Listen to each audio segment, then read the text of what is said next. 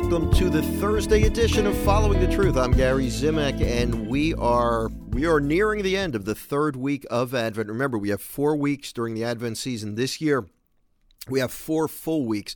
So after today and tomorrow, we have another full week of Advent before we celebrate Christmas Day. Today, we are going to look at something that seems like it's not the best of ideas. Rejecting the gift given to us by Jesus Christ, the gift of Jesus Christ, rejecting Him. And in the gospel from today's Mass, we're going to get, I read through the gospel, I asked the Holy Spirit, and this is where I feel we should go with this.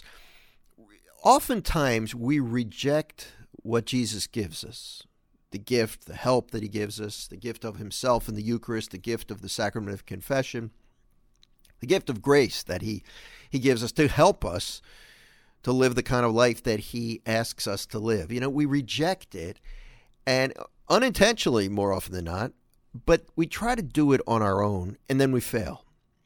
Or instead of turning to Him for peace, we turn to other worldly pleasures, some of which are not bad, but they become bad if you reject Jesus, if we ignore Him to find our comfort elsewhere. So let's read this gospel from today's daily Mass, and then we'll chat a little bit about this. This is from Luke chapter 7, verses 24 through 30. When the messengers of John the Baptist had left, Jesus began to speak to the crowds about John. "What did you go out to the desert to see? A reed swayed by the wind? Then what did you go out to see? Someone dressed in fine garments? Those who dress luxuriously and live sumptuously are found in royal palaces. Then what did you go out to see? A prophet? Yes, I tell you, and more than a prophet.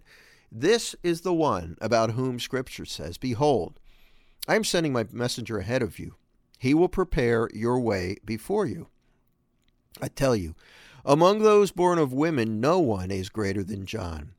Yet the least in the kingdom of God is greater than he."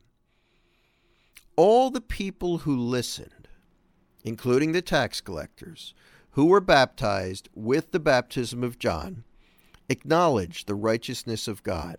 All right, so you hear that? The tax collectors, the outsiders, the people who were the outcasts, they acknowledged the righteousness of God.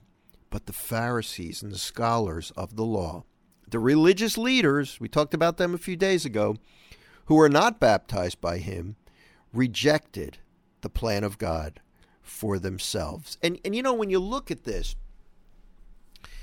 I mean, there is a pattern developing, and I wanted to read this gospel today. Every day I have a choice. Do I read the first reading from Daily Mass, the responsorial on the gospel? I like to use the gospel, if at all possible.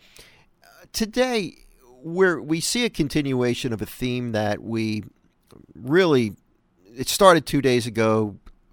Yesterday kind of followed that theme. And today we see people examining the religious leaders at the time who claim to love the Lord, who look at John the Baptist, and they're really rejecting his message, his proclamation that this is the Messiah.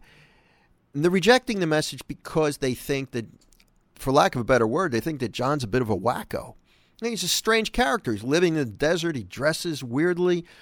And they're not taking his message seriously. Although, here we have Jesus Christ Himself referring back to the prophecy in the Old Testament, saying, look, this is the guy that was sent to call attention to me, to point to me. But the people are rejecting the message because it's not what they expected. Yeah, John's too strange. I can't listen to this. So they reject, and in effect, they reject Christ.